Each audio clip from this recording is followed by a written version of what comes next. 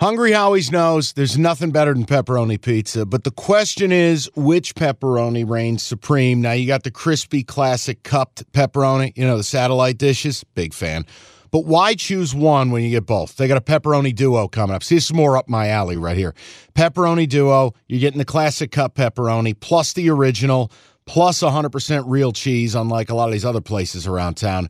Get a large pepperoni duo, $9.99, only at Hungry Howie's. You realize we spend a third of our life sleeping? I know, stuck in traffic was a good guess too, but now that you know you sleep so much, why aren't you sleeping on the most comfortable mattress arguably made in America? A brand new iComfort Eco by Serta. It's supportive and designed to keep you cool, comfortable, and feeling restored. Or check out Serta's Perfect Sleeper for pressure-relieving comfort and support while maintaining a balanced temperature. Serta mattresses made right here in Michigan, and they have been for over 110 years. Go to Serta.com. Find a retailer near you. That's Serta.com. Let's go to the next one. I do have a play on it. Eagles, -6.5 at the Giants. The total's 45.5. Giants all day.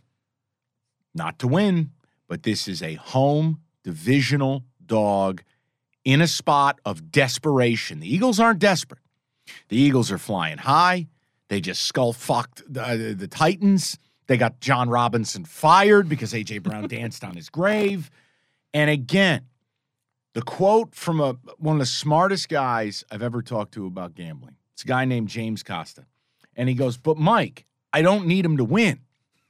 That's the phrase I'm using here. This was a moment pre-show. Yeah, I don't need the Giants. I don't know if you know how this works, but at the end of the game, they take the score. They use addition, sometimes subtraction, and you get a different number. And look, I would love this at 7. And listen, we'd love it if you'd bet with FanDuel, but I'm also going to shoot you straight. There are 7s out there. I'm going to take the Giants at the 6.5 because, again, it's December. This is a divisional game. And again, I think the Giants are getting healthier defensively. I can't do anything to make that offense look good. I can't.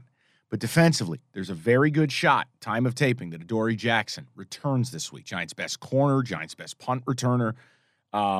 There's a good chance you're getting Leonard Williams back.